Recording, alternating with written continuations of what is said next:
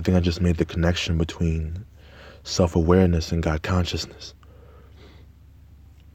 The thing about my God consciousness, my focus and thoughts going to Allah throughout the entire day, for every moment, for every action, every activity, which is what I define as God consciousness, being in that state of mind, constantly thinking, will God be pleased by my action?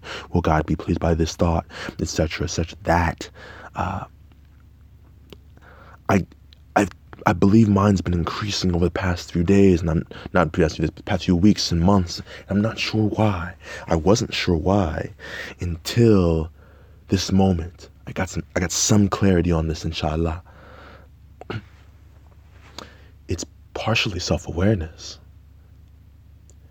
I'm so keyed into my actions, my emotions, my thoughts. I'm listening and paying attention to myself so much that it enables me to, it's that thought process and that self-awareness has become habitual. It's become easy. It's become like breathing.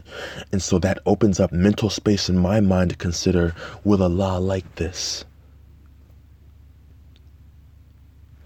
Is this action something that Allah would be pleased with?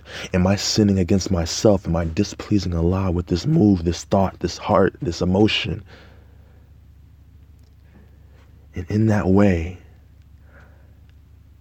that is a totally new benefit of heightened habitual self-awareness that I had never even thought of before. Mika Marcray, December 27, 2018.